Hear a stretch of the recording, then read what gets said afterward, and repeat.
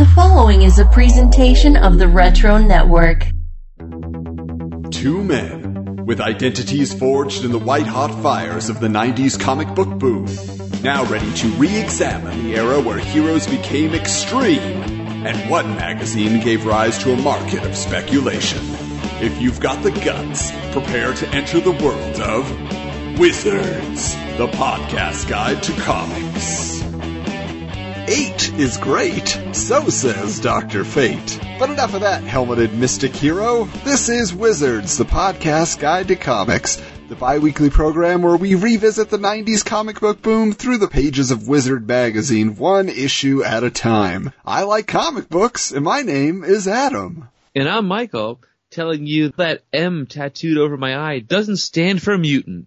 So I want to take a brief moment before we dive into this issue of Wizard. In the world right now, we're dealing with this coronavirus crisis, but I know a lot of people are having a hard time with it and going through real hardship. I've had friends that have gotten furloughed from their jobs, and people are struggling to buy food and groceries and whatnot. Families are divided because they can't visit each other because of the fear of getting each other sick. And even myself, I've been working from home and taking care of my children with my wife, and my wife's working from home as well. And I know you've been dealing with a lot on your end. I was even conflicted as of, Thursday. It's like, do I want to do this episode? And I stopped and thought about it. And I said to myself, I think it's good to do this because it gives us 2 hours or so to sit down and talk to each other about something other than what's going on in the world at large right now, and for people who are listening to have a moment to disconnect from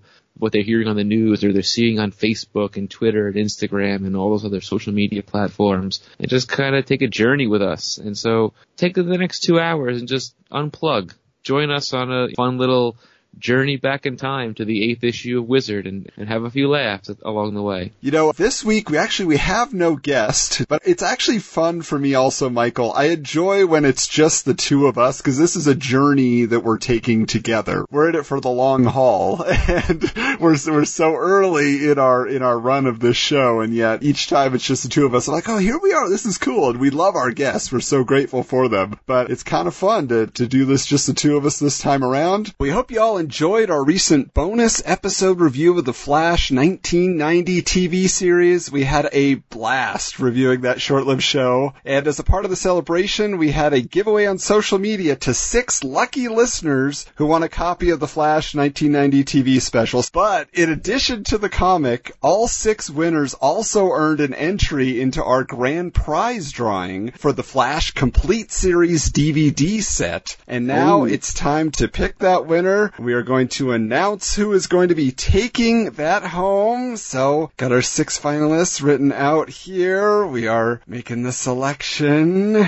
And, well, hey, so G-Back's Nerd Jam Room, looks like you have the complete 22-episode series of The Flash on DVD heading your way. Very passionate listener to the podcast as well, so very happy you won this time around, and we will get that out to you soon. Thanks so much for listening. That's awesome. Congratulations, and thank you for everybody who participated. Thank you so much. For sure. And if you didn't win this time around, we always have a giveaway contest planned. Just like Wizard was big with the giveaways, we're doing it too, keeping that spirit alive. And Adam's got plenty of collectibles that he could probably auction off. Ain't it the truth? All right. Let's go ahead and open up Willie Lumpkin's mailbag.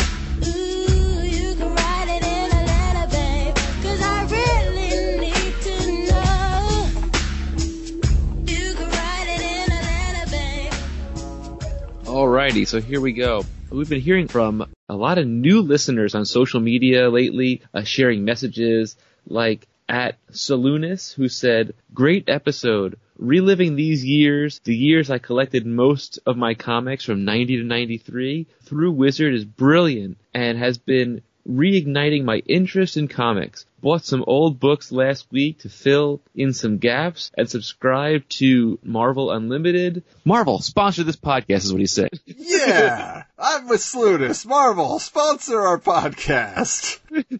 But seriously, we are thrilled, really, to be getting you all back into comics, and revisiting your childhoods in that way. We've heard this message a lot. I mean, this is something that a lot of people are saying as they're reaching out. So we just say to you, loyal listeners, keep spreading the word, help your friends themselves rediscover that comic collecting enthusiasm from their younger days. Again, it's a stress reliever. Even when it's not a crazy time in the world, there's just the stress of life. And if you can go back and jump into the fantasy world of comics and remembering when it was all fresh and new. And even on top of that, maybe you didn't read as many comics as we did back then, but we go into like the action figure portion of it and stuff like that. That's part of our history too, and our childhood and our memories.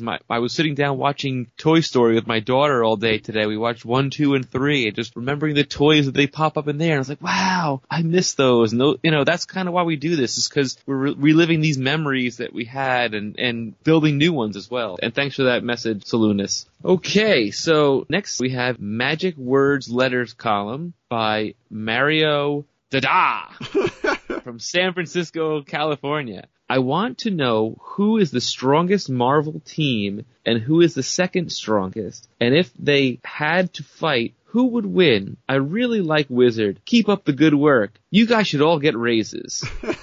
I love that. That's a great way to end the letters. Wizard's response is, well, Mario, the most powerful Marvel team would undoubtedly be the combined East Coast, West Coast Avengers. With such incredible powerhouses like Thor, Iron Man, She-Hulk, Wonder Man, Captain America, and the Vision, the Avengers can't be defeated in straightforward combat. The second strongest Marvel team would have to be the combined Gold and Blue Strike teams of the X-Men, featuring such warriors as Wolverine, Colossus, Bishop, Archangel, and Cyclops. The X-Men are a powerful group, but probably could be defeated by the Avengers. Wow, how about that? Interesting. Where do you fall on that, Michael? What do you think? Is it the Avengers? Is it the X-Men? It's hard, because in the history of Marvel, and there's been a lot of this where it's happened, they do a lot of heroes versus heroes battles. And even a few years ago, they did the Avengers versus X-Men story. I always kind of fall on the side of, like, I want the Avengers to win, because I was always, Captain America, Spider-Man growing up. But the thing with the X-Men in particular is it's so vast, and some of their power sets are so massive. An nth level mutant, or like a 10th level of mutant, like Jean Grey, who could control everyone's minds, and all those things. I would have to say, if I really had to come to shove, especially because of the characters of Professor X and Jean Grey, the X-Men would probably win because they could psychologically control all the Avengers, I think. Well, yeah, because this is like a grade school level argument that Wizard is making, because they are just talking 100% who has the strongest, the might. Yes, you have Thor, who is a god. You have She-Hulk. You have these characters that are enhanced and have lots of muscles. But that is not the way you win a battle in the comic book world. That's how the battles get started and they continue. But ultimately, like you said, yeah, it's Xavier, it's Jean Grey, it's whoever they pull out that can literally just cripple you mentally, and then it's over. Yeah. But the question becomes, would Xavier's powers work on Thor, for example? Isn't Asgardian immune? That's probably been answered in some crossover at some point. But I would tend to side also with the X-Men ultimately. But this is very funny to me, because I don't know for sure, we're going to find out, but I know that later on, there is years long a debate in the Magic Words section over who could beat the X-Men, and the editor of that section, he says, Iron Man alone could defeat all the X-Men, and that just explodes. It's like a nuclear bomb. So I feel like this is the beginning of that. Of him saying, yeah, the Avengers would win, of course, and then it's just going to devolve into, yeah, Iron Man could do it. The X-Men are nothing, so we'll see. That'll be something to come back to for sure. That's the thing, though. Iron Man in the 90s was much more damaged than he is today in the comics.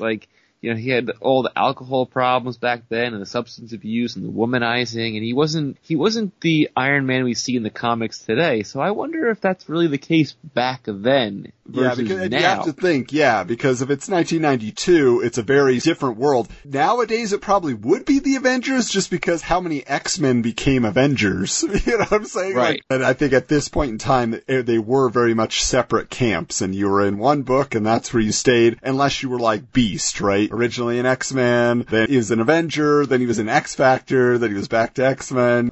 So many teams. Speaking of Beast, did you know this? So I was bored and binge watching YouTube and went down like a vortex of YouTube videos on 90s cartoons. Did you know that Beast was only supposed to be in the very first episode of the X-Men show? Oh. But because he was so popular in that show and he was the intellectual like balance in the cartoon, they decided to keep him in every episode except for I think 4.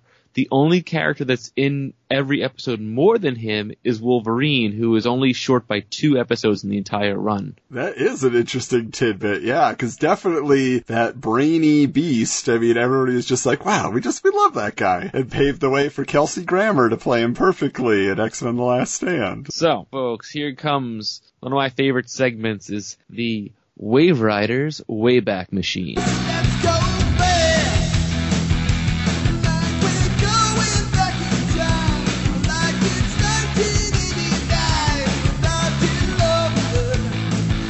Let's go slow, like we're taking time. This month, in April of 1992, on the movies list, we have a couple of doozies.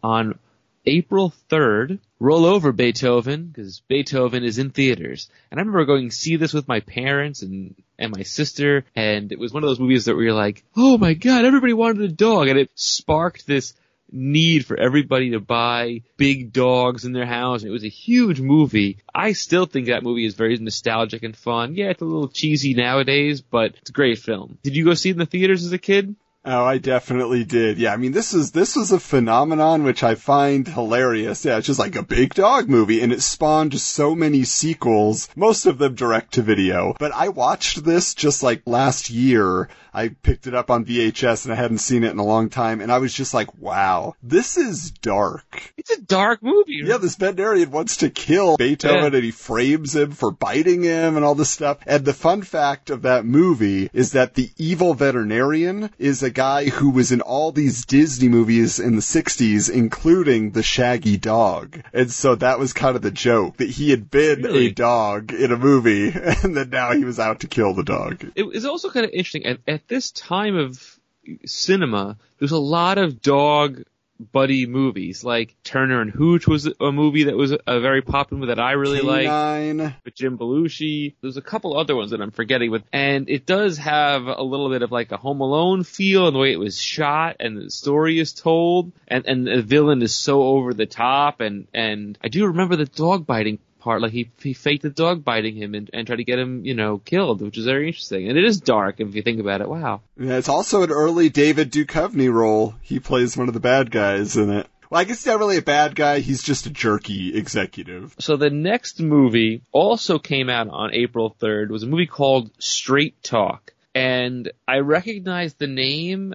Was this a Dolly Parton movie? It is, yes. It is a Dolly Parton movie. I thought so. Because I remember seeing this with my mom, and she was a big Dolly Parton fan. It was almost like the sequel to 9 to 5 in a way, or at least it felt like it to me. But wasn't she like, she was a radio host, right? Yeah, like it's basically host? Like Dr. Laura Schlesinger, except she was a, radio psychologist that just spoke common sense, so she wasn't like officially licensed or anything. She gets put into the role because she's just like, Southern charm and wisdom. And I remember seeing this in the theaters too, because my dad loved him some Dolly Parton, of course, and from 9 to 5 and all that. But also, we were diehard, my family, my dad and I especially, listening to talk radio. Like all day in the house, in the car, talk radio, talk radio, talk radio. So I was totally steeped in the stuff. So when I went and saw the movie, I was like, oh, I understand this world. For me, like podcasting now is just that natural extension. It's like I always was listening to all these different personalities on the radio, and now, can perform a little bit on the mic and send it out to the world. So yeah, very fun movie for me. Actually, I just picked that up recently, and I'm excited to give it a watch again. This explains a lot.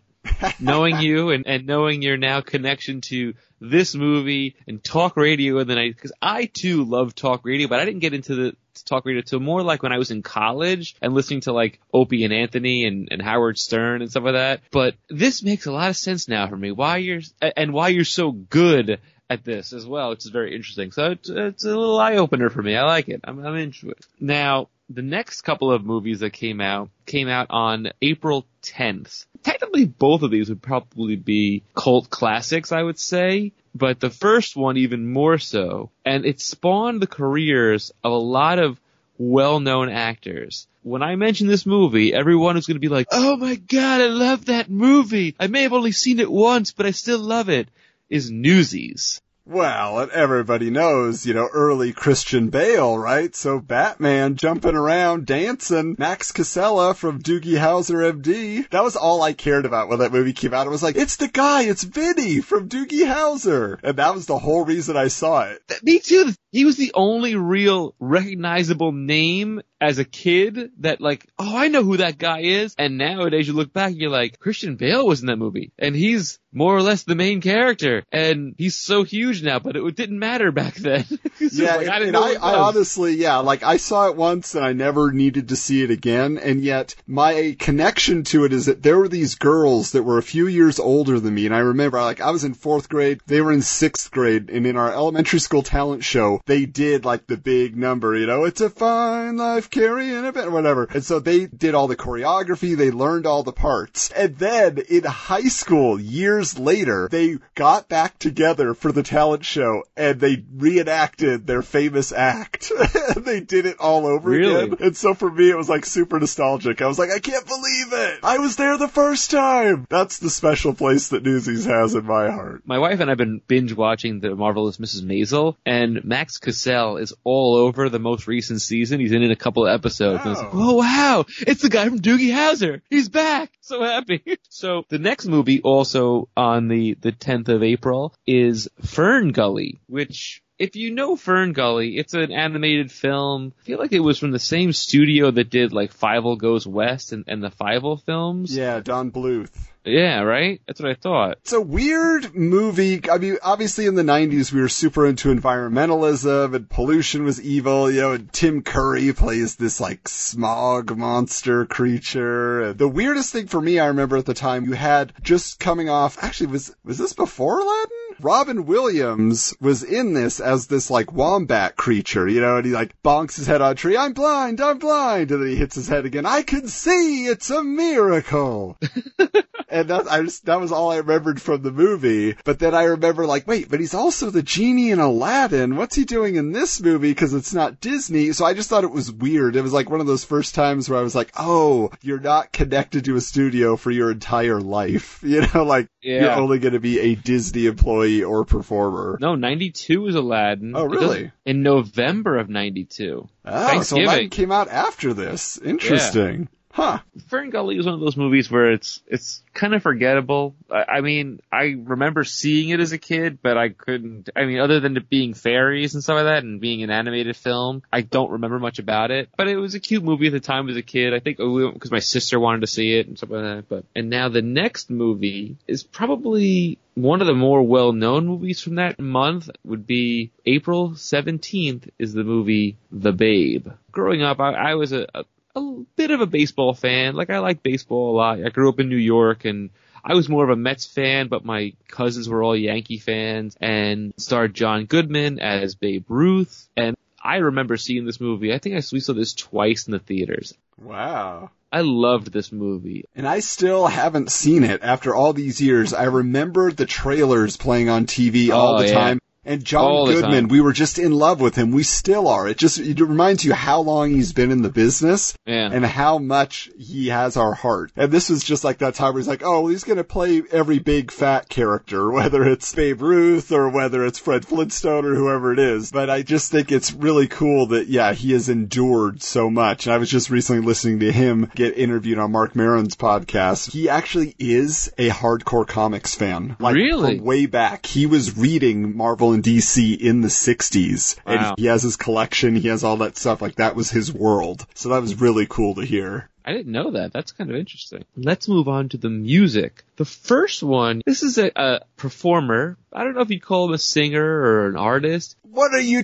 he is a national treasure. He is an entertainer. I'll give him that. An artist known as Weird Al Yankovic, and the album is Off the Deep End from April the 14th. This album was my world. Was this the one where he does, Smells Like Nirvana. yes. But like, this is an album where I memorized every single song. I listened to it so much and would just perform it, at random times. Also in a talent show, I did this song called I Can't Watch This, which was a parody of MC Hammer's I Can't Touch This. Yeah. From the very early days of my life, I had Weird Al albums. So, he was really my deepest connection to pop culture. There were so many big radio hits that I only knew the Weird Al version, that eventually I caught up with the actual artist who made it famous. So the next album, which came out on April 16th, is from the band called The Cure, was an album called Wish. I was actually a bit of a Cure fan, even though I was a little bit young for them. This was one of the albums that I wasn't super into. Like, I was really into, like, the song Pictures of You, and there's a whole bunch of more 80s stuff that I really liked, and I actually reconnected to that in college. But this was one of the albums that I don't know a lot of the songs off of, or I could really, say that I was, in love with it. That's interesting, because for me, I always think of The Cure as an 80s band, and yet the only song I know of theirs is the one off this album, the single Friday I'm in Love. I feel like that is their biggest hit. That is a big hit, yes. I had no idea that it came out in 92. It still sounds like an 80s song. It does sound like an 80s It's song. definitely new wave still, So, that one surprised me. So now, next is a New York band, the Beastie Boys, Check Your Head, featuring So What You Want on April the 21st. My cousin was heavy into the Beastie Boys. Obsessed with the Beastie Boys. And I was really into Ill Communication and their first album and stuff like that. I like this song a lot. Was this the album with Sabotage on it? No. I did a quick Google search. Ill Communication had Sabotage, which I think is still to this day, they're probably their biggest hit. And that came out in 94, so we'll be talking about that in a couple of years, guys. I'm not a huge Beastie Boys fan. I had a friend in high school, Nasim, who, she was diehard Beastie Boys. So much so that she actually drafted a bunch of guys for this school pep rally and taught them Beastie Boys choreography, got them in these jumpsuits that they were wearing at the time. And she's just you guys gotta do this Beastie Boys song for me. But I only knew Brass Monkey. I remember hearing that in elementary school on the bus when we were going on a field trip to the beach for some science project thing. And I just remember Brass Monkey. What is that? I just thought it was hilarious. And then I had another fundraiser talent show. There's so many talent shows in my life. But there were these guys that were on a football team and they did Girls. So they did that song where they were just chasing each other around and one of the guys had a wig on, jock humor. It's I guess that's funny, but but that's as close as I ever got to the Beastie Boys. But yeah, no, the Beastie Boys are one of those bands that they always kind of, you hear about them. They have a documentary coming out now about them, which is kind of interesting. Yeah, I know they had a big book that just came out too that a lot of people said was fantastic. So now, here's a really cool, fun fact, and when I say this, everyone's going to headbang. The top 4 song of April of 1992 is Bohemian Rhapsody by Queen, due to its overwhelming, presence and performance and montage in Wayne's World. And still to this day, whenever that movie comes on, if that scene is on, no matter how old you are or no matter where you are in your life, you're doing the headbang. I don't care who you are. It's just the way they do it. And it's the Absolutely. best. Well, and I just remember seeing the music video that was intercut with footage from Wayne's World on MTV. And this is a song that came out in the 70s. Yeah. And all of a sudden, now it's back. And the footage that they showed was, Queen performing live and Freddie Mercury's in this silk jumpsuit. And it was so weird, that it had this resurgence. Because I bet it was more popular in 92 than it was when it initially came out even. I'm sure it was a hit. Without a doubt. Because I remember after seeing Wayne's World, I went out and bought like Queen's Greatest Hits Volume 1 and had like Bicycle and a whole bunch of other Queen songs. So that was a really fun trip down the Wave Riders Wayback Machine, and we're moving on. Yeah, now we get into our table of contents. So on this cover of Wizard number 8, we have the X-Men character Bishop, who was basically brand new to the team at this time. And this was a cover by Will Sportasio, who we've talked about on previous episodes. And what's interesting to me is I always felt like this was one of the most iconic Wizard covers if you just look through their history, because, you know, Bishop's covered, he's just like draped in this starry Wizard robe. But this is a beautiful cover, though. It is really a really nice cover. But there wasn't that much known about Bishop as a character. There was just the most basic bio included in this issue, that essentially he's from the future, as I understand it, from the Days of Future Past era. So like where all the X-Men had died, and he was kind of the step beyond that. But also, then he had his mutant power, which was, you know, to absorb any energy that's thrown at him, he can blast it back at you with an energy blast. So, you know, he kind of, you know, is like, yes, he had a cool mutant power, but most of all, you know, it's just like, oh, now he's from the future in our time, and we're going to get into this a little bit more when we get to Robin's Reading Rainbow, but his interaction with our modern day X-Men, which was from his past, is very interesting. But he debuted, for those who are interested, you want to go back and pick up that issue in Uncanny X-Men number 282. But at this point, Will Sportasio, who is drawing Uncanny X-Men while Jim Lee is drawing the standalone X-Men title, it's interesting, they have an interview with him here, and he talks about how he got hired by Marvel in 1983 just by showing samples at the San Diego Comic-Con. And much like we talked about, you'll recall when Garen was on for episode 5, I believe, when we talked about that first work by Will Sportasio in the last issue of the Marvel Star Wars comic. Well, that's what he was doing. He was just inking comics at the time. And now, at this point, he's one of the hottest artists that are up and coming, but you think he'd been in the business quite a while at this point, you know? He's like almost 10 years in, and now he's finally getting his due, and he was part of the Homage Studios with Jim Lee, which was based in San Diego at the time. I thought it was interesting because they said the whole reason that they even organized Homage Studios is just so they wouldn't have to sit alone at home and draw every day just in a room by themselves. You know, they're like, now we can have a camaraderie, now we can have a place to hang out. So it wasn't like really any major business plan or anything like that. They're just like, yeah, we were lonely, so we decided we wanted some friends. And then, of course, as we mentioned last issue, there was Youngblood had just come out, Youngblood number 1, and so Wizard is asking Wills about this. They say, what are your plans with Image Press? There's Rob Liefeld's Youngblood, Todd McFarlane's Spawn, Jim Lee's Wildcats. What about you? Well, I've been offered a position in the company to join that lineup. I haven't made a decision up until this point. The only thing I can say is it seems the top 10 is shifting towards that direction. I might have to follow. It does entice me to create and own my own characters. However, I've been so busy on Punisher, X-Factor, and Uncanny, I really don't know what I want to do. So the Wizard asks, do you have a book, a name, a team you have in mind? I've always wanted to do a Conan-type story. The idea of a man struggling to survive. The universe they're talking about is a superhero universe, so I'll have to think that out. So, he was not 100% on board yet.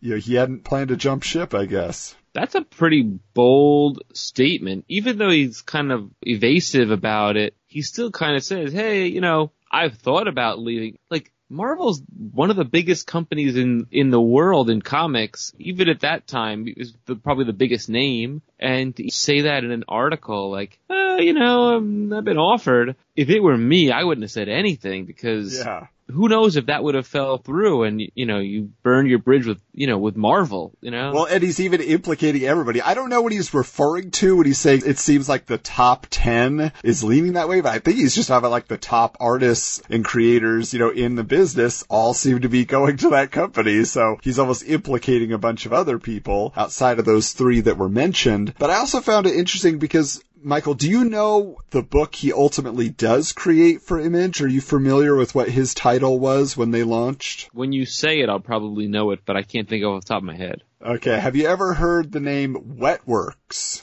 I have heard the name Wetworks. I've never read it, but I've heard of it, yes. Is there a visual that comes to mind? There's a very specific color associated with Wetworks. It's shiny.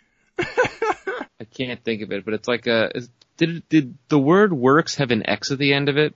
No, it didn't. It was just Wetworks as it was. It's actually a military term, and I watched a quick YouTube video where he explained that he was a military brat. He grew up on military bases. So even though he said, I wanted to create a Conan-type book, when he finally goes to Image, he creates Wetworks, which is basically about a team of military operatives, but they get this symbiotic golden skin that goes on their bodies.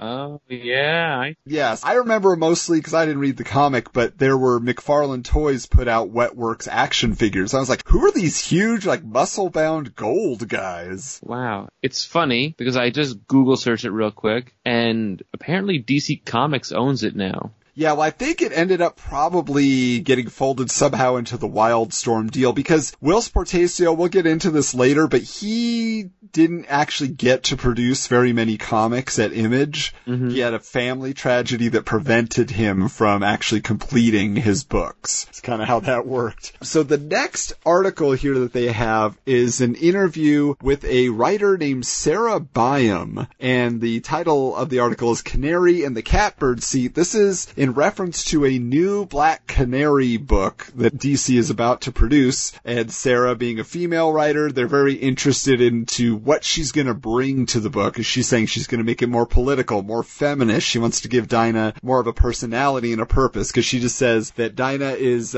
probably someone who has been, she says, I wouldn't call it mishandled as much as underutilized. So she just feels like she's always been in Green Arrow's shadow. She hasn't really struck out on her own. So I'm curious, Michael, obviously you're a resident DC expert. Where do you fall on Black Canary? Where is the most iconic version of that character for you? I love Black Canary as a character. I really do. I mean, there's a lot of different versions of her. There's actually, have you ever read the Justice League International one? No, I've always wanted to, but I've never gotten into that book. Yeah, that's probably her most significant role. In the mid-2000s, she became the chief or the president of the Justice League at one point. Honestly, the best story arcs for her were right around the Green Arrow rebirth time when Green Arrow comes back, and then there's a whole run with Judd Winnick, and he does a Green Arrow and Canary love story that leads to their wedding, which then got retconned and New 52 and whatever. But she's one of my favorite characters because though she does have powers, because she trained with Wildcat and the Justice Society, she's just as good hand-to-hand combat, and she only needs to use her Canary Cry when it's absolutely necessary. And I find that kind of cool. Like, she can defend herself and stand her own ground against all kinds of heroes without using her power. Wasn't she also a founding member of the Birds of Prey, the titular bird in Birds of Prey?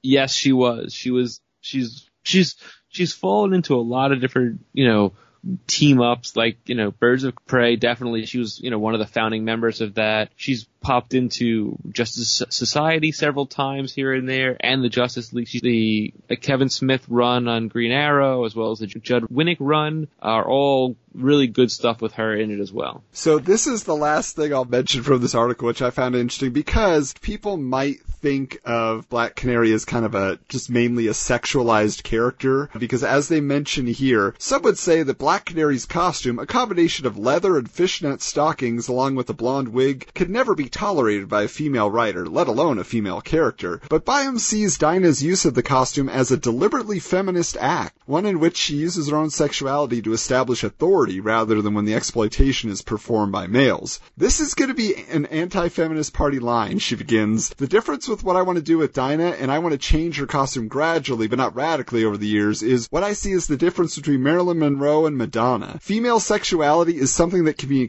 an extremely powerful thing. There's something empowering about taking the thing that was used to exploit women and turn it into something that grants you power yourself. So Black Canary uses her costume at this point for two reasons. First, out of respect for her mother, the original Golden Age Black Canary, and second, because she takes advantage of the way that people underestimate her because of the way she looks. So there you go. There's the writer at that time taking charge and saying, hey, we could do something with this. Don't look at it that way. Last thing I'll just say, though, so this is where I come in on Black Canary, which is not knowing the character hardly at all, so much so as a kid that I remember I had the DC Who's Who letter B through whatever, and I remember seeing her listing there. I also didn't know what a canary was. You know, as a young child, I'd never heard of that bird, so I called her Black Canary for many years.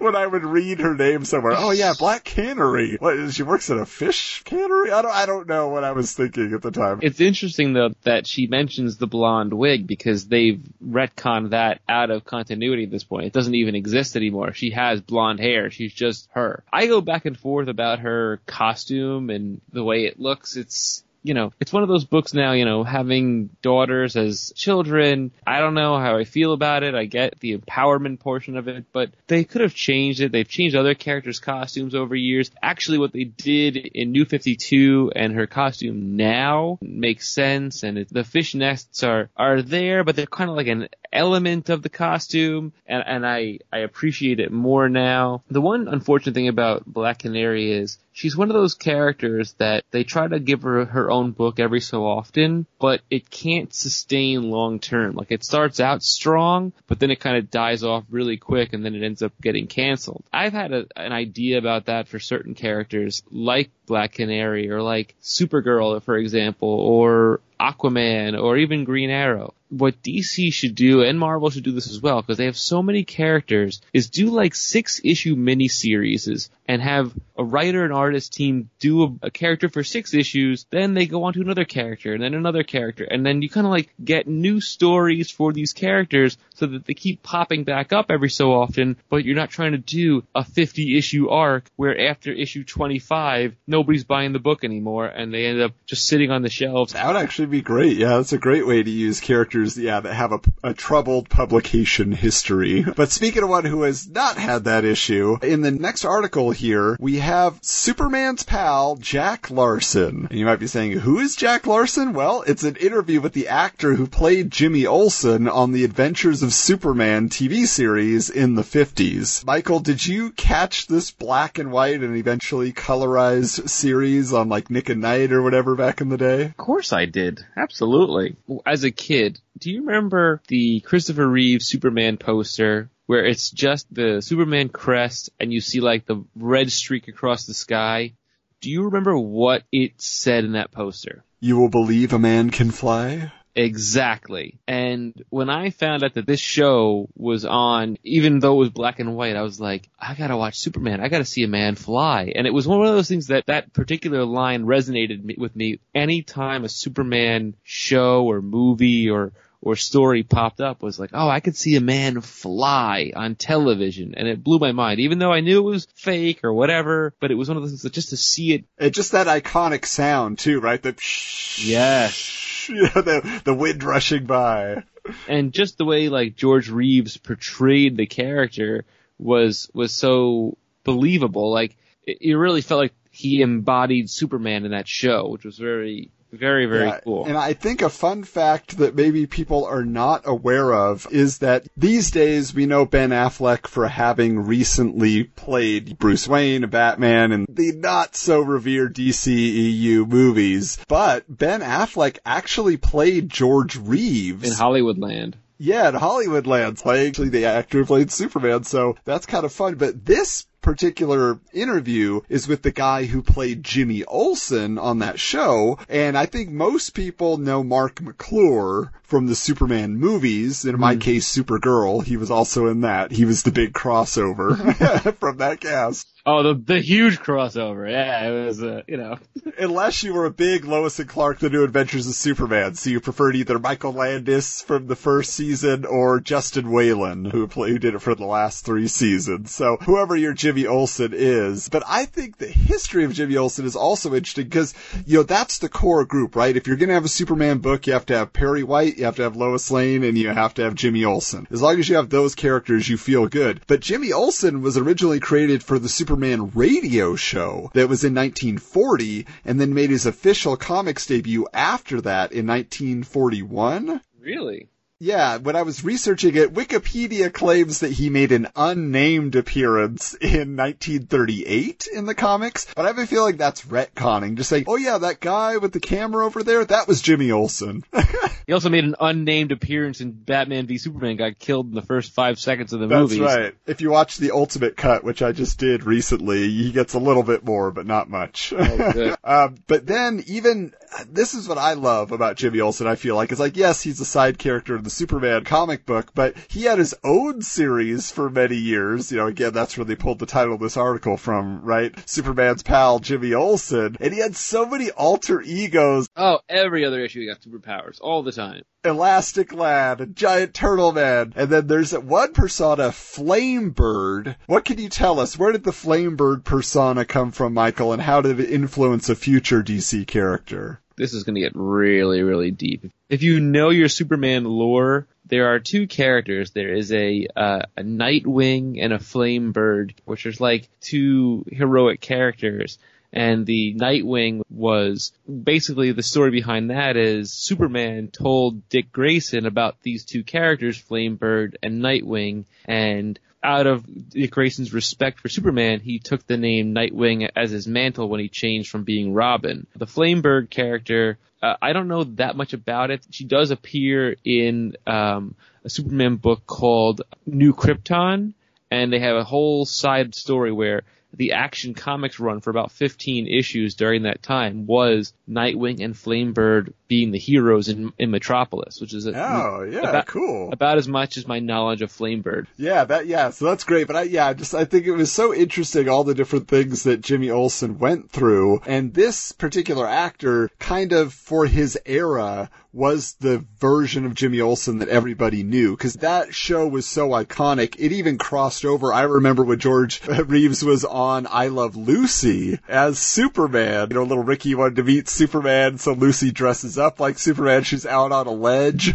and then Superman shows up. And my understanding is that he's not playing George Reeves in a Superman costume. He was supposed to be actually Superman in that episode. Really? I didn't know. Yeah. So that was just a little fun piece of trivia. But this Jack Larson guy, he says that he didn't know how big he was because he hadn't really been on TV before. And then he said he would go to get lunch, like at a diner, and kids would just start lining up outside the window, just staring at him, telling each other, "That's Jimmy Olsen." They would just be so excited to see him. And he didn't know how to deal with it initially. And eventually he was just like, wow, you know, you can have that kind of impact on people. So my question also, Michael, for you then is, you know, Jimmy Olsen, I feel like, is always being reinvented. What is the current state of Jimmy Olsen in DC Comics continuity now?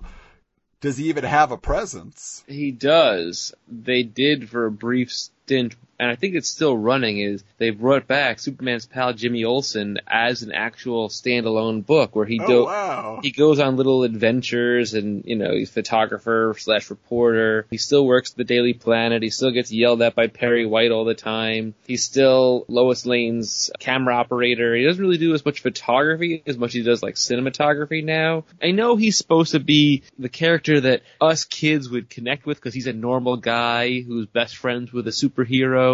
But I never really connected with Jimmy Olsen other than maybe the versions on Lois and Clark. But he does appear a lot in the Superman book. Brian Michael Bendis has been sprinkling in throughout both of his books here and there. But yeah, that's about it. Yeah, but I feel like ultimately he has that iconic status, and he's just like one of those supporting characters that endures. It's the same with, like, you know, Batman, you always have to have Alfred, you know, you always have to have Commissioner Gordon. Like I said before, you have Superman, Jimmy Olsen's got to be in the mix somewhere so people feel happy about it. So now let's move on to also the picks from the Wizard's Hat section here. Just to mention some notable issues that came out. There was a Captain America 400, Excalibur number 50. Big numbers, but I don't necessarily know they were big issues. But One thing that we haven't mentioned up to this point is Wizard also made a big deal since the beginning of releasing a list of #1 issues coming out that month, because as we know, #1 issues have, the potential to become very collectible. So this month we had Warlock #1 starring Adam Warlock. We had Nomad #1, which actually just got a whole run of those Nomad books from this era. Also Toxic Crusaders #1, based on the cartoon series, which was based on the very not kid-friendly The Toxic Avenger movie by Troma Studios. That is not a kid-friendly movie. Stay away from it. It's on Amazon Prime. Don't do it. Yeah, no.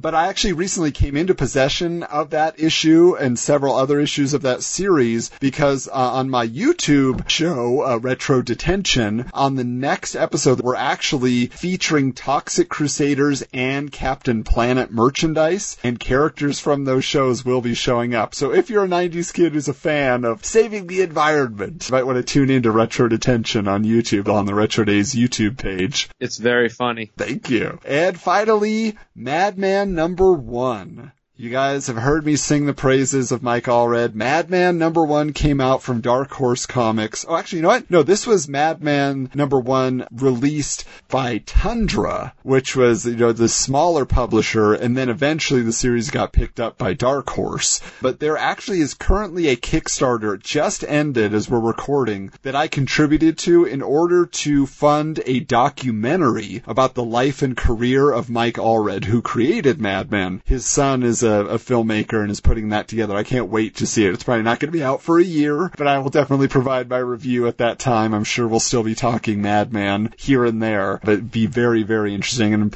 if you're reading current comics today, I'm sure you've seen Mike Allred's work, whether it was Silver Surfer or what have you. He just had a big David Bowie comic that came out that was a big deal for Bowie fans. Also in this issue is a new feature. It's a very short one, but it's called Wizard News. And I find it really interesting because it's essentially just a headline. It looks like the front of a newspaper, and it's got a bunch of quick hits. I mean, I guess it'd be considered the print version of clickbait back in the day, just giving you ideas as to things that are going on in the world of comics, like Mark Bagley leaves New Warriors. He's going to concentrate on the art of Amazing Spider-Man. Watch Bagley closely. He's a name in the making, which is very true, actually. He became very important to Spider-Man for many years. He's still important to this day. Yeah, and Valiant begins a crossover. Unity #0 will be free. This May and June, all Valiant Universe titles will come together into one continuous storyline. Unity. It says Frank Miller will supply the artwork for the covers to the first 8 of the 16 issues that encompass this summer's crossover epic from Valiant Comics. So there's actually a few more quick hits we're going to get into in some of our later segments, but I just thought it's really nice to just kind of see a bunch of things that'll spark your imagination. Wizard News. Then in Pat McCallum's column about collecting comics in the 90s, I thought it was interesting because he's sort of mentioned this before in the past, but he's basically dismissing the idea that polybagged comics should be more valuable than the actual book that is inside them, that you need to keep them in the plastic. Because he talks about, he's like, you got these kids going to comic book shows and they're getting Rob Liefeld to sign a bag. He made the book. He didn't make the bag.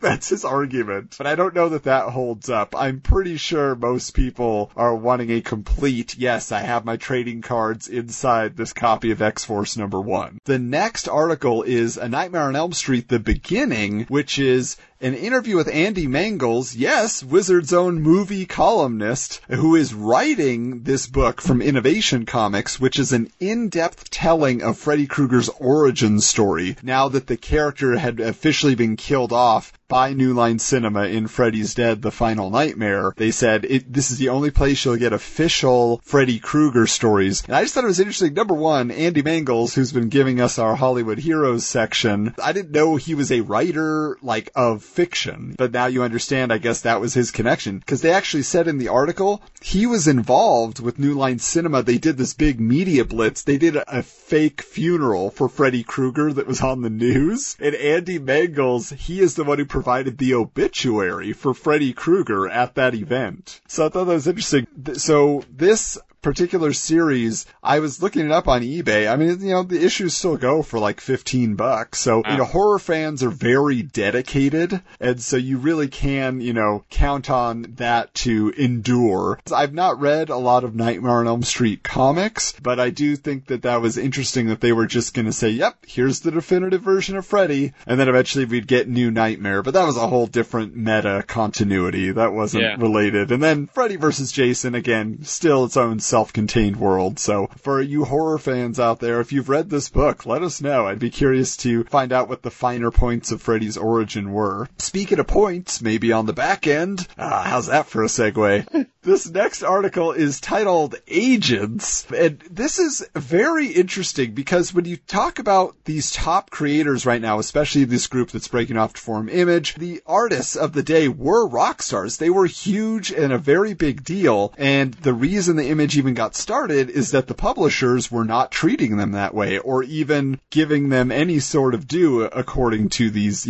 creative types. They're like, we're doing amazing work and we're still just like getting a paycheck. Like we mean nothing to them, even though we're selling 8 million issues of a comic. And so this is about a guy named Mike Friedrich who started a firm called Star Reach Productions to represent comic book artists, writers, just people involved in the business. But what's interesting is he's not just like some lawyer or somebody who, came at it from the outside. He started out as a writer for Marvel. He actually co-created Thanos with Jim Starlin. Really? Yeah, he's a name you do not hear. You always hear Jim Starlin. Oh yeah, every cosmic Marvel book, it's always about Jim Starlin. Apparently Mike Friedrich was right there. He also wrote Batman for DC and Green Lantern in like the 60s and 70s. Then he started his own publishing company. It was a comics magazine called Star Reach, where his company got its name. He said he only really published a few issues, but he had some fairly big names working on it. But he eventually then got into the business side. He helped Marvel set up their direct sales program to comic book stores in the 80s. So not just getting stuff on newsstands, direct to the comic book retailer. And now he was representing these artists and writers. So I just thought it was interesting because his whole point is,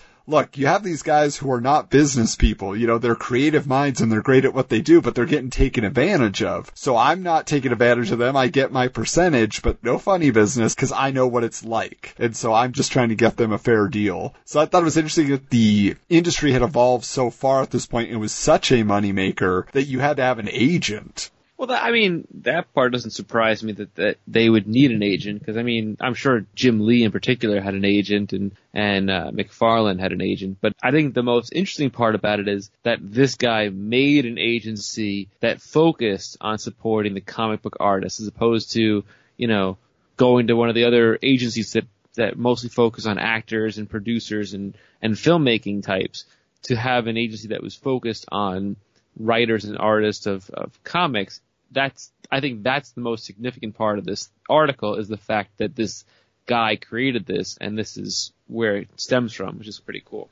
Yeah, and some of them were even like indie creators. People like Paul Chadwick, who created Concrete, he mentioned was a client. Norm Brayfogle, who we've talked about, big artist over in the Batman books. So he definitely, was reaching out to people on all sides of the spectrum. Next up was Palmer's Picks. There's always something interesting in these articles, things that are kind of outside the realm of mainstream comics. And in this particular issue, he's focusing on independent black and white comedy comics by people like Peter Baggy and Drew Friedman and Doug Allen. I only know Peter Baggy because he did some work in the Strange Tales anthology books by Marvel I think they came out like 10 years ago or something. And I love those books. They're just really like indie humor style, grotesque versions of your favorite characters and putting them in funny situations. This feels to me like this was an era of people like R. Crumb and Harvey Kurtzman from Mad Magazine. Like this was like a 60s, 70s thing that was very big. And then I think as, mainstream superhero comics became even more of a literary form when you had people like Alan Moore or Frank Miller, then like the underground comedy comics just kind of dissipated because there was that boom of creator-owned titles in the 80s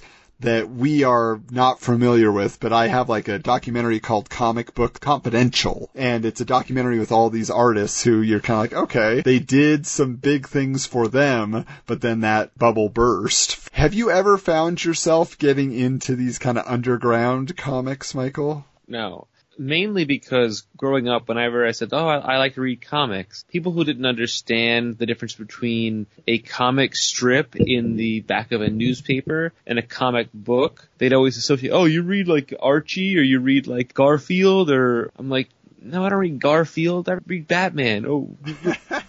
Where's Batman here? I'm like, he's not in the newspaper, dude. Like, he's in a comic book store. And I never got into those kind of things because those comedy comics or comic strips you'd see, I'd read them on Sunday mornings because it was silly and it was art. Snoopy was in there. I mean, because it's one of those things where, like, there's a certain level of indie comic that I might be interested in. Something like Love and Rockets. Like, I think that's a very cool book. Like, the Hernandez brothers, the stuff they do is always very interesting. But these weird comics, I feel like they are the domain of college students for a few years who are experimenting with drugs, and they think they're super, deep and heady, and these comics, they're breaking down the walls. I remember meeting a guy once, a neighbor, and I went over to his house. He's like, I'm into comics too. I'm actually producing a comic right now. And so he showed me his pages, like he was the writer, his buddy was the artist. His wife was totally over it. She was so tired of hearing about it, and he was so proud of himself. So I'm looking at these pages, and he's like, you see this here? And I was like, wow, he thinks he's funny.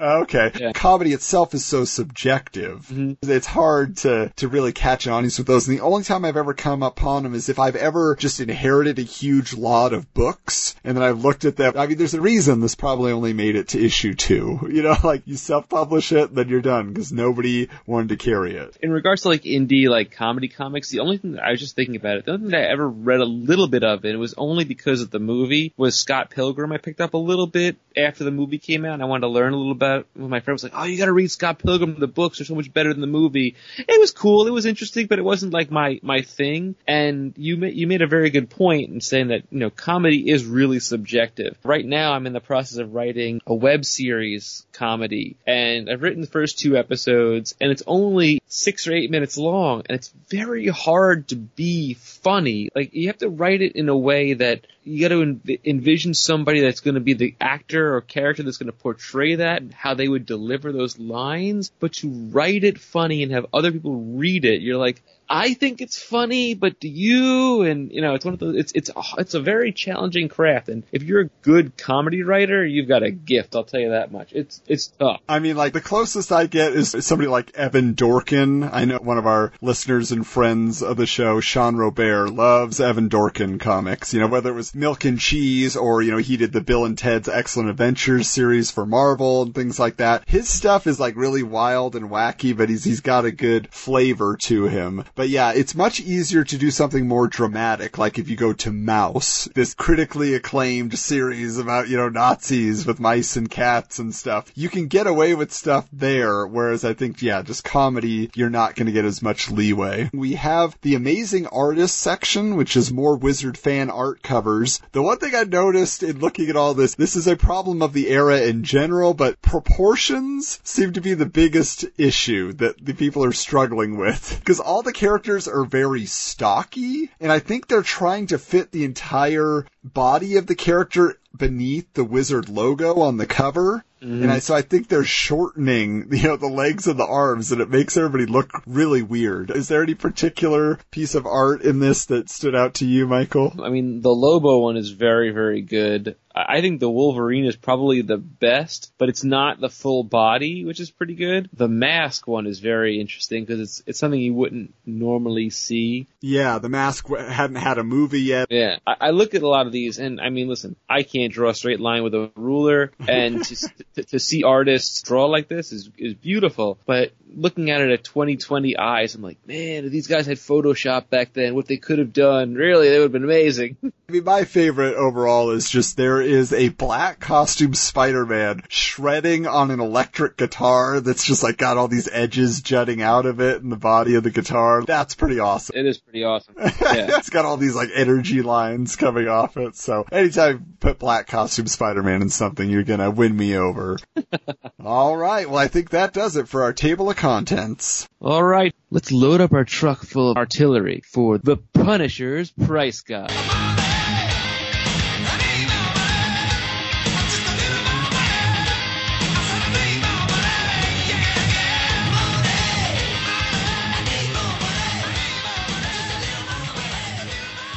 And this month, we have Strange Tales number 178, the first appearance of Adam Warlock from 1975. Wizard is pretty convinced this book will be a big deal due to the Infinity War miniseries due out the summer of 92 and Warlock and the Infinity Watch ongoing title. Yeah, and then what they say here, it's in the Wizards Comics Watch section. I just think this is interesting. They mention up top, they say, hey, wait a minute, that book already sells for $20. Why should I buy it now? 2 reasons. First, it's the debut of the Adam Warlock series in this title, riding a wave of popularity from his appearance in the Infinity Gauntlet, and now his own monthly title. Warlock is showing great promise to join the ranks of Marvel's superstars. So what do you think about that, Michael? Do you feel like he is a major Marvel character? No, his most notable appearance is the Infinity Gauntlet and Infinity War, a character that was created in a bygone era that has a huge power set and is kind of an interesting looking character, but they never know what to do with him. And they throw, oh, you know what, we're going to have a big galactic event, throw him in there. So it's kind of funny because we had the 20 some odd movies of the Marvel franchise, which they called the Infinity Saga, and they called, Infinity War. But Infinity War as a miniseries is terrible in comparison to Infinity Gauntlet, which the Thanos story that you see in the Avengers movies is really based on. And Adam Warlock plays a significant role in Infinity Gauntlet. I read the first 1 or 2 issues of Infinity War and dumped it because I was like, this is not something I'm interested in. And they're like, oh, he's such a big deal, but he's not. He's just kind of a guy that shows up here and there. So, in 1992, the book was listed at a value of $25, and it is currently selling on eBay for an average of $27, either graded or ungraded. So it really hasn't moved much in 28 years. So the character of Adam Warlock was teased in the Guardians of the Galaxy Volume 2, which should have helped the book boost a little bit of its sales or its value. And with James Gunn just now finishing up the Suicide Squad sequel for Warner Brothers, and then he's going to be going back to the MCU to do the next installment of Guardians of the Galaxy, one would hope that Adam Warlock will appear in that movie because it was teased, and I thought it was going to be a tease that you'd see him in the Infinity Saga, but I guess, they just kind of, it was a throwaway teaser for a much longer build. We shall see. So for right now, because it is up in value only by $2, we're going to classify Strange Tales number 178 as a firestorm, which has the potential to be bigger if he becomes a big deal in the MCU. Speaking of comic book movies in particular, let's move on to Heroes in Motion.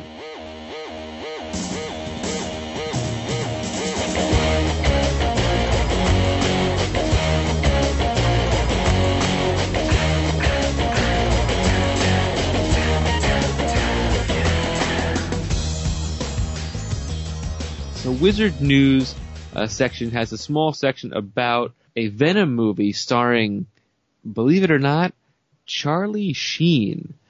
Tiger Blood. Yeah, seriously. Winning. You stole the words out of my mouth. I don't even know what to think about that. I'm like, Charlie Of course, Sheen. back in the day, he hadn't quite gone off the deep end, But he was still kind of nuts. I think that was the point, right? They're just like, oh, this guy is unstable. He'd be perfect for Eddie Brock. Those kind of characters back then, they didn't have the money or the CGI to make them look legitimate. And it's like, how would have made him look big and look like a Venom character? And it would have gotten chewed up in some sort of messy amalgam and it would look weird. And I'm glad it didn't happen till when it did. I still have mixed feelings about the Venom movie that came out, but I can't see Charlie Sheen as Venom. Must have been mostly a passing rumor of the day, since the earliest reports we found go back to 1997 when David S. Goyer had written a script for a Venom film, which was to be produced by New Line Cinema with Dolph Lundgren. How do you feel about Dolph as Venom? Oh, man, I mean, size-wise, sure, he's great. I feel like that was 100%. They just looked at his flat top in Rocky IV, and they said, oh yeah, Eddie Brock has a flat top. He's blonde. He's okay. perfect, yeah. He's big, he could do it. Perfect. Sign him up.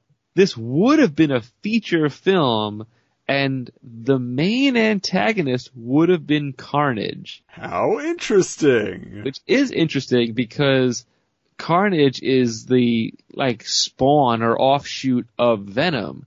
So you would have had to assume that Dolph Lundgren would have been Venom at the start of the film, and Carnage would have appeared not long after and became the main villain of that movie, which is kind of interesting.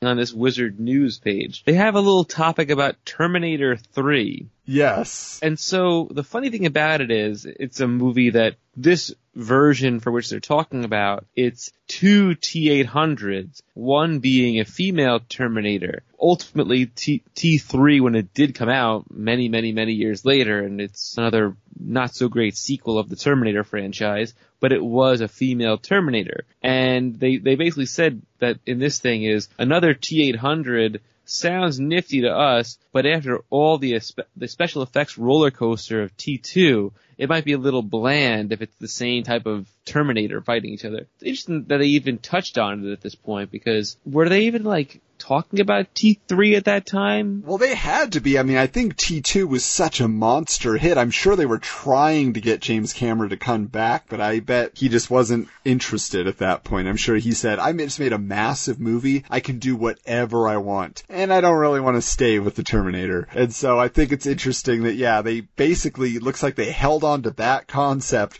for years until they could actually get it made and get at least Arnold to sign on, not James Cameron. Yeah. So now they're talking about, there's an article regarding Alien and 3 movie scripts, not really a comic book movie, even though Dark Horse did publish many Aliens comic book series. Alien's one of those movies that, even though it didn't start as a comic book thing, it ties so closely to a lot of comic book fans and the horror aspect and the sci-fi. And yes, there have been a ton of comics that are Aliens and Aliens versus Predator and so on and so forth. I've never been a big Aliens fan myself. I appreciate the first 2 movies. I've seen a few of the other ones here and there. It was not my thing, mostly because it kind of terrified me. I remember seeing Prometheus because everyone was saying, oh, this is going to reboot the Alien franchise. And, it's going to be amazing. And I was like, it started out good. It could have gone better. It went a weird direction. What's your thoughts on Aliens?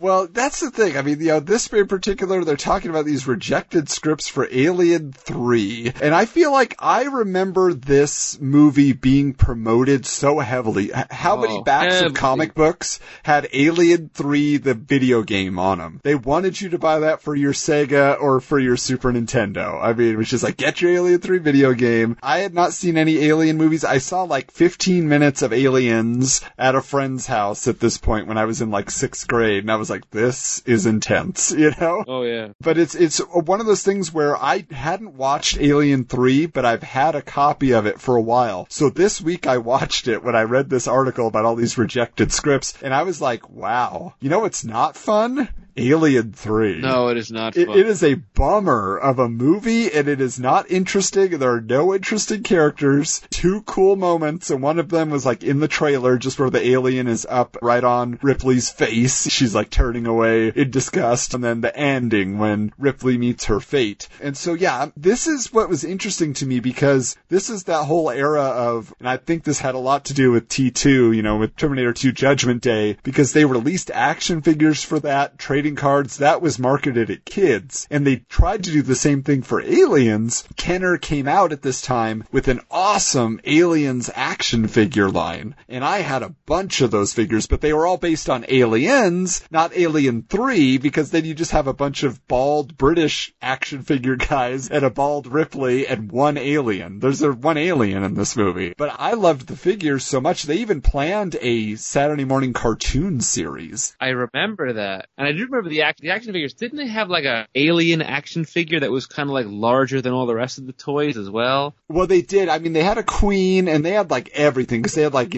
bull alien and gorilla alien, and they had like so many different ones. My personal favorite figure was, because they had like Hicks and Ripley and Apone and like all the characters from the movie, but then they created a new one called Atax. He was dressed like a xenomorph so he could infiltrate the hive and destroy them. And I still have that figure on my shelf to this day. But yeah, the thing I'd always heard over the years was David Fincher, who was the director, had like a disagreement with the studio, and they essentially took the film away from him and recut it. Yeah. I do remember this. So I have a feeling that his original version would have been cool, and any of these rejected scripts would have been much more interesting if they had gone with them. Just like Aliens on Earth, which we kind of got eventually with that Alien vs. Predator Requiem film, and they had like different aliens. This is because again, this one uses one dog alien, but they were talking about here they had there was a script that had a pig alien, a pit bull alien, cat aliens, chicken aliens, like a whole farm of aliens. Oh, man. And Ripley's the farmer on the farm. We've said enough about aliens at this point. I'm going to have nightmares tonight. Time to move on to Rob and Todd's Hype Machine.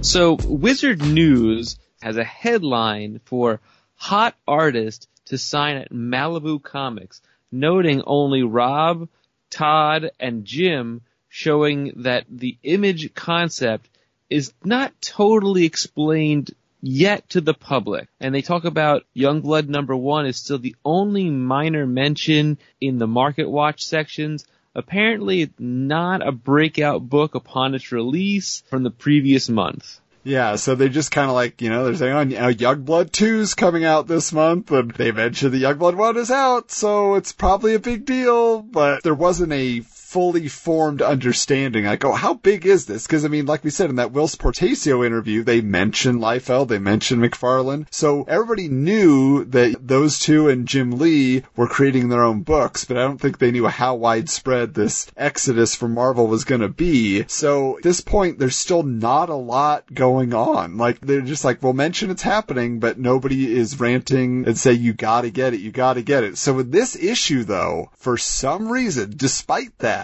Rob gets 10 mentions in this issue. Todd only gets 2, which gives a huge boost to Rob, who was trailing, at the beginning of the show. So now Rob, in our cumulative total, has 35 mentions, and Todd is at 26. And I don't know. We're going to see if Todd is going to be able to catch up here. I have to say, I don't know why they're mentioned so much, and particularly Rob. Like, why? I wonder if their agents are like throwing money to just throw their names in the book, throw their names in the magazine. I don't think they had to campaign. I think literally, people were so rabid for what they had done. Like, Jim Lee, everybody's like, Jim Lee is just an artist. He's perfection. We love him. But Rob and Todd were the hype. That's why they have their own section on the show. They were the people, people just couldn't get enough. Anything that had to do with them, people were excited. So I just feel like the general public wanted more of what they were selling at that time because it was so different.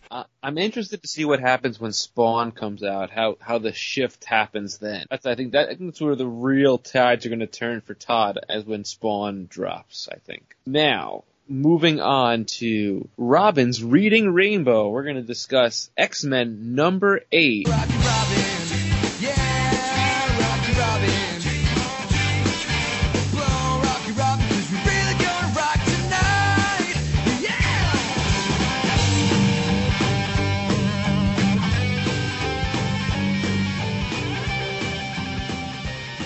Which features Bishop getting familiar with the X-Mansion and the group blowing off his accusation that Gambit is the X-Traitor so that they can have a picnic and lounge in their swimsuits.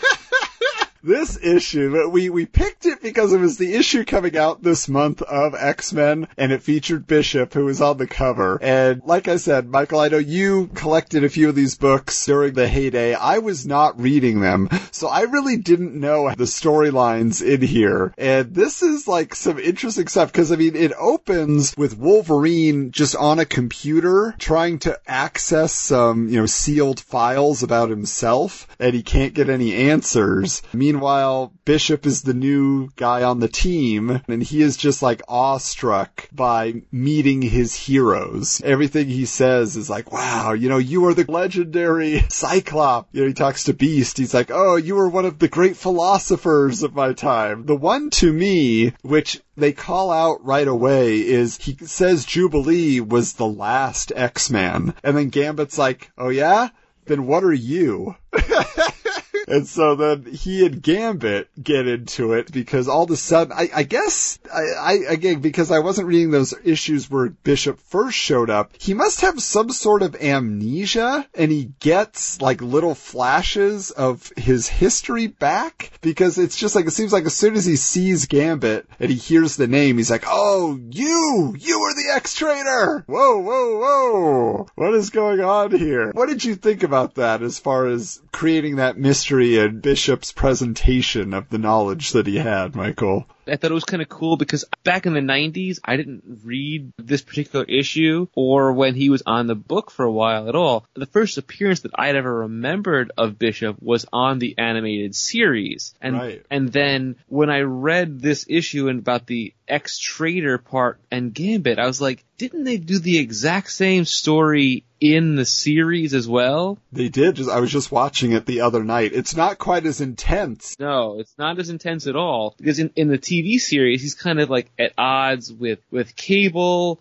but then he sees Gambit and he freaks out. And I don't think he has the memory issues in the TV series that he did in the book, which I think is a good character trait, that he's kind of like fragmented time, memories and stuff like that, which is kind of cool. Well, and it's funny because he demands that Professor X scan Gambit's thoughts. And Jean Grey comes in, she's like, hate to sound insensitive to the needs of the chronologically displaced, but can we discuss this over our previously scheduled picnic? Bishop's like, picnic! I inform you of your impending deaths at the hands of a traitor, and you suggest a picnic? If they had translated that to the animated series, that would be like a meme now. Oh, big time. The Juggernaut meme from the animated series. Then Professor X says, yes, we do our best thinking on full stomachs. I'm like, what? And so they just cut to them swimming, and you got Psylocke seems to be seducing Scott while he's trying to have a conversation with Jean. And she gets super mad, and he can't keep his eyes off Psylocke. Well, anybody with psychic powers can seduce Cyclops. And then in the meantime, Bishop and Gambit get in a big fight. They're literally like punching each other, of course, because you can't have a superhero book and not have some disagreement, even at a friendly picnic. So yeah, I mean, it's one of those issues where I'm kind of like, ultimately, it should have just been a talking issue. They were just trying to get a bunch of information and plant seeds about who is the X-Traitor, what's going to be done about it, but they had to add in this kind of ridiculous fight, which ends with Rogue made a pie for Gambit, and while they're fighting, they blast the pie into her face, and so she freaks out, and that makes them laugh. Because Rogue is so mad that they ruined her pie. Now they're friends. Did you ever watch Community? Oh, I love Community. I've been rewatching it. That is one of my favorite series ever. I love that show. You know Abed from that show? Yes. So there's an episode where they call it the bottle episode, and they basically explain what a bottle episode is, where it's an episode where it's a very low budget thing and not a lot happens and they're kind of like stuck in a room or whatever. I felt like this was one of those issues where it was like almost like a bottle episode issue, because it's like not a lot happens. The drama is a little all over the place, a fight for no reason, where you're right. It should have been more of a building of drama that it, like leads into something bigger in a future episode, and instead it ends in this like cheesy pie in the face gag, and I'm like, ugh. Then they just spend a few panels with this character that all of a sudden comes in, and she like says she's there for Remy LeBeau. Now Bishop is defending Gambit, and he's like, hey, that's no way to treat a lady, monsieur, especially when that lady is my wife. Your what? This is where you start getting the big understanding about there's like the Assassin's Guild and the Thieves Guild, and there's this Belladonna. And so by them getting married, that was going to bring their two sides together. And apparently that didn't work out. So now they have to go back to the bayou, essentially go back to New Orleans, and they're going to check out what is going on there. And so all the X-Men decide they're going to come along and join in. So that's going to be the next issue. But what's interesting is then on the cover of this issue, it says, you know, and a special appearance by Ghost Rider. So now we're like 20 pages in and we're like, where's Ghost Rider? Like, what did he have to do with this? So there's just like now a couple pages down in New Orleans, and all of a sudden there's like this Cajun style cop, and Ghost Rider comes flying by on his motorcycle, and then it just says, to be continued in Ghost Rider number 26.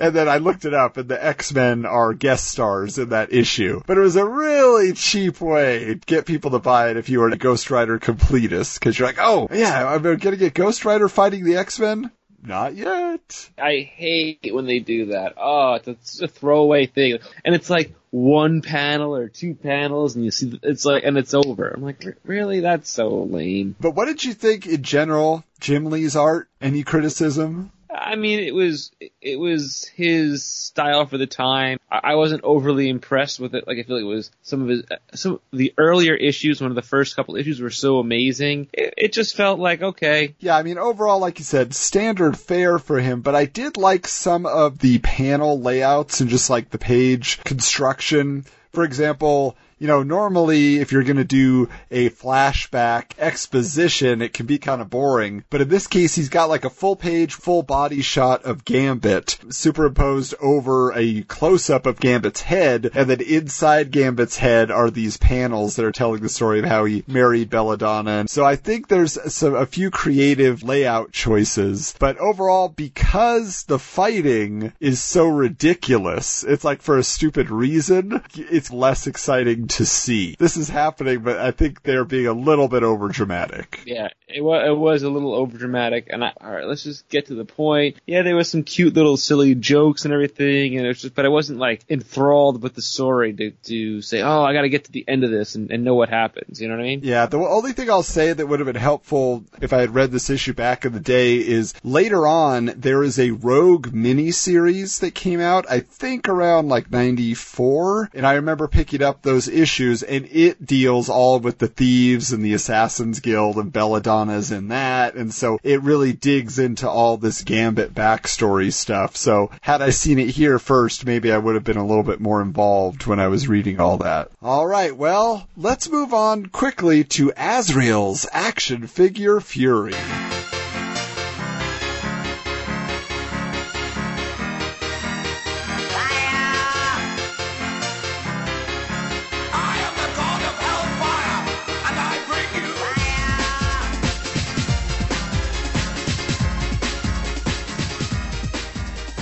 This is really fun because in this issue, Brian Cunningham is laying out what ultimately becomes a feature that is monthly. It's kind of a contest that Wizard would run called Homemade Heroes that involved customizing your action figures. And this is definitely the origin of that, because he starts off saying, psst, come here. I've got something that you don't. Want to know what it is? Well, okay. It's a U.S. Agent action figure. You're probably thinking, what? They made one and I didn't know about it? Stay calm. They didn't really. Actually, I made it. Okay, I'm lying. Pat McCallum made it because he's such a swell guy. Just think, who does U.S. Agent look like? Captain America, right? And Captain America is sold in every major toy store in America, right? All you have to do is buy one Cap figure, or in my case, 2 or 3, because I'm destined to mess up at least once, paint over it, and whammo, you've got yourself a peachy U.S. Agent figure. Not bad, eh? So this whole article, he goes into all these ideas for what you could do to customize figures. Okay, you can use model paints, you can use Sculpey, you can use all these different things. And so what I find hilarious, though, is the idea is sparked by having a coworker repaint a Toy Biz Captain America to be a U.S. agent, which is exactly what Toy Biz did just a few months later that year to sell more toys. Mm-hmm. So they just used the same mold and repainted it, and now you had a Toy Biz Captain America and a Toy Biz U.S. agent, which I had both of. That was a shameless practice that Toy Biz did for many years, because later on they had a line, I think it was just called Marvel Universe, and then like Marvel Hall of Fame that was at KB Toys, and they would like repaint, you know, a Rogue figure, and now it's Polaris. They would just do that over and over again. But I'm curious for you, Michael, did you ever get into customizing action figures? Did you ever have like a dream figure and you're like, I guess I'm gonna have to make it? Not as a kid, no. When I started collecting Hot Toys, though,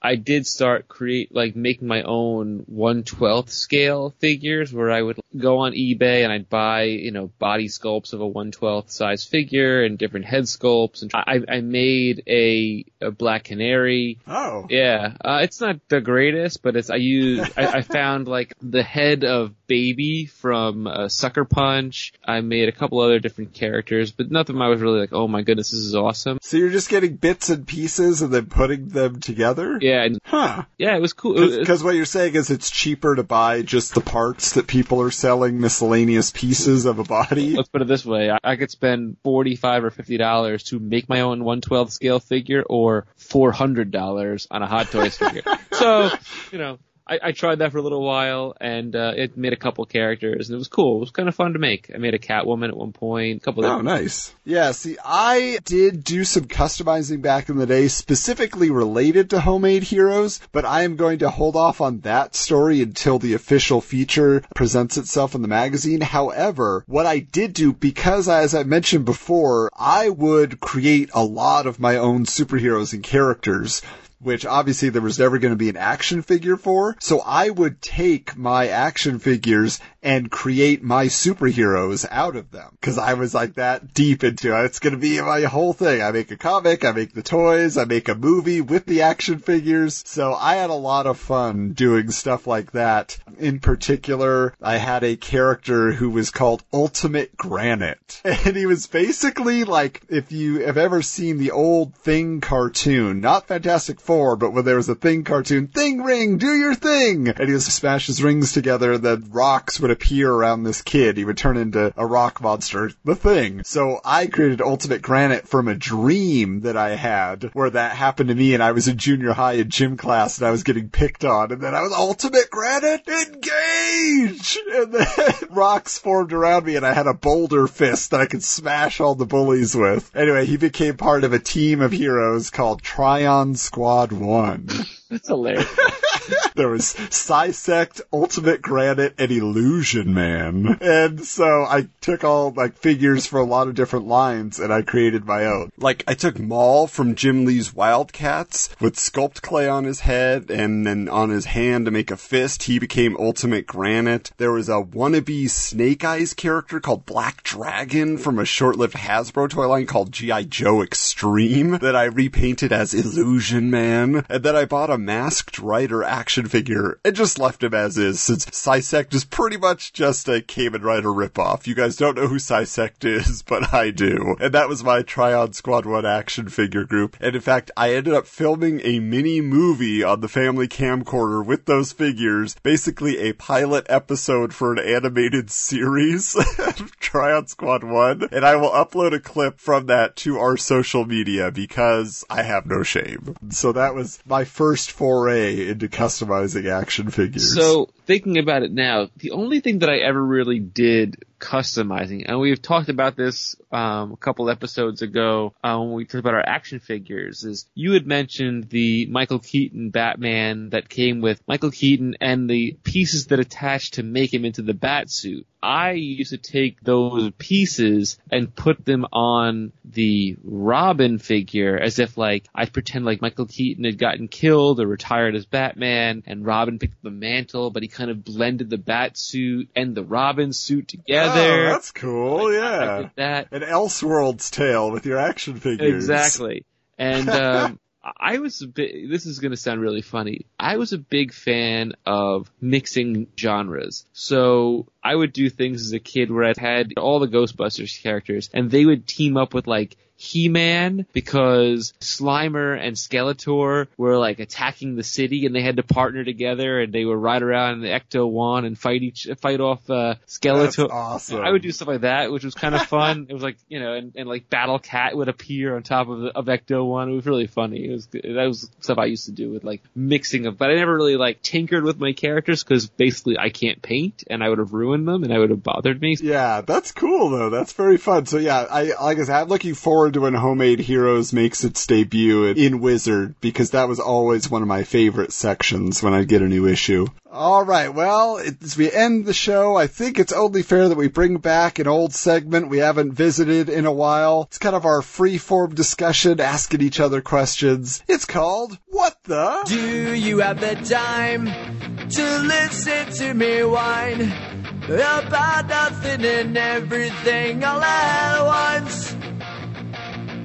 I am one of those melodramatic fools, neurotic to the bone, no doubt about it.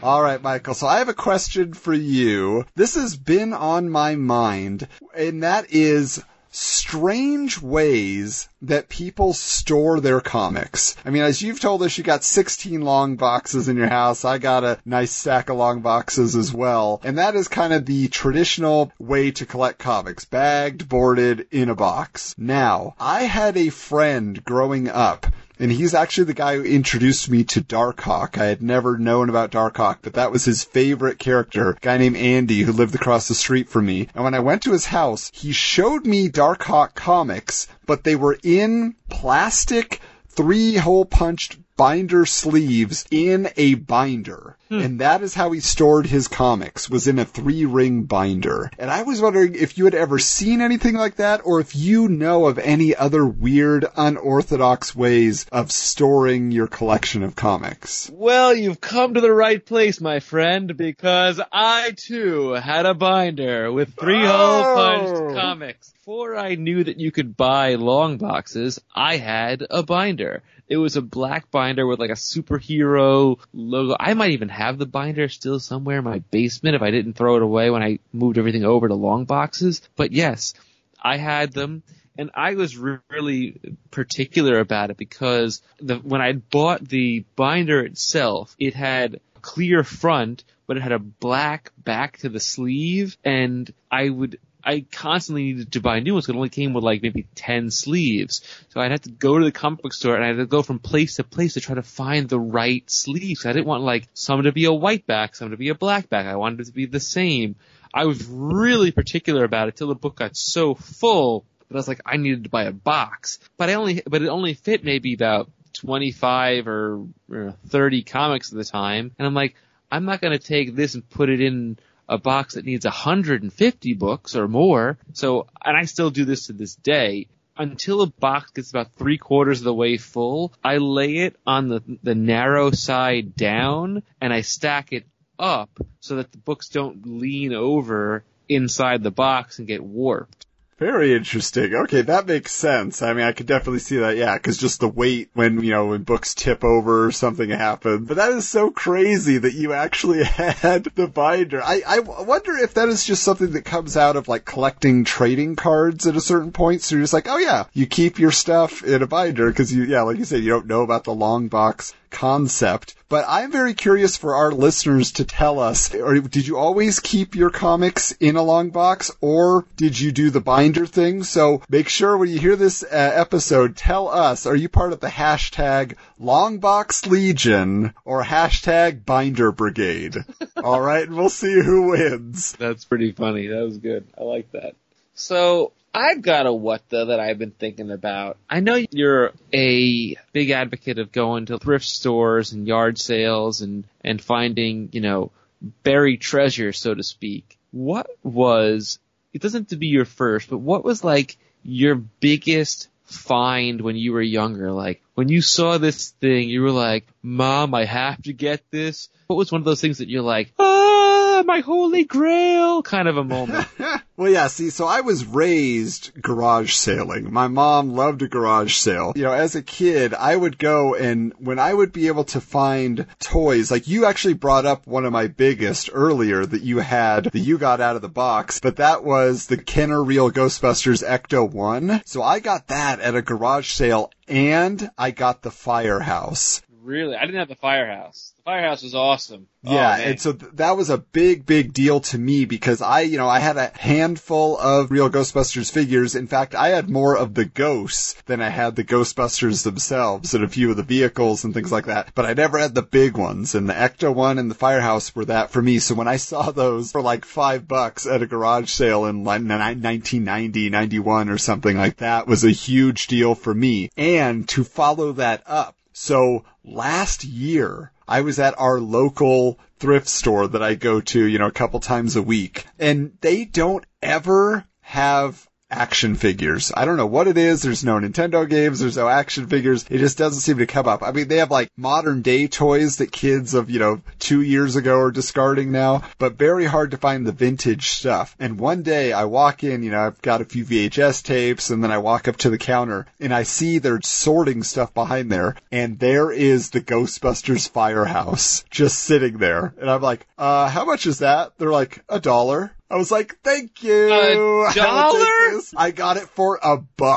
Wow. And it was the glorious day, because I had long since lost my Firehouse that I got at the garage sale. And then now I had it again in my possession for $1. And, obviously it's worth much more than that. I eventually did sell it just because my room is so full that even on my Ghostbusters shelf, I did not have a place where I could keep the Firehouse. I kind of regret it because it was such a good deal. And I would love to have it still, but I was just like, yeah, it's just going to take up too much room. So yeah, but the bookends of greatest find in the early days, greatest find lately. Wow. You found wow.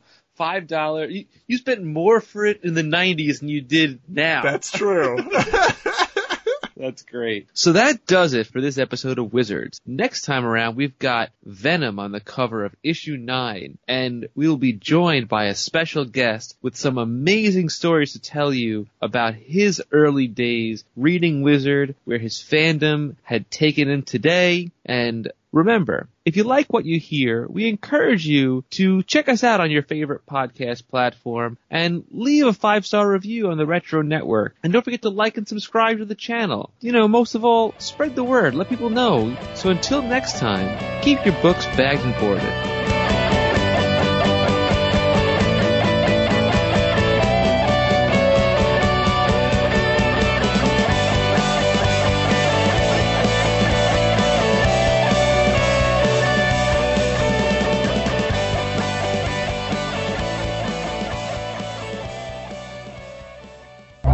This has been a presentation of the Retro Network.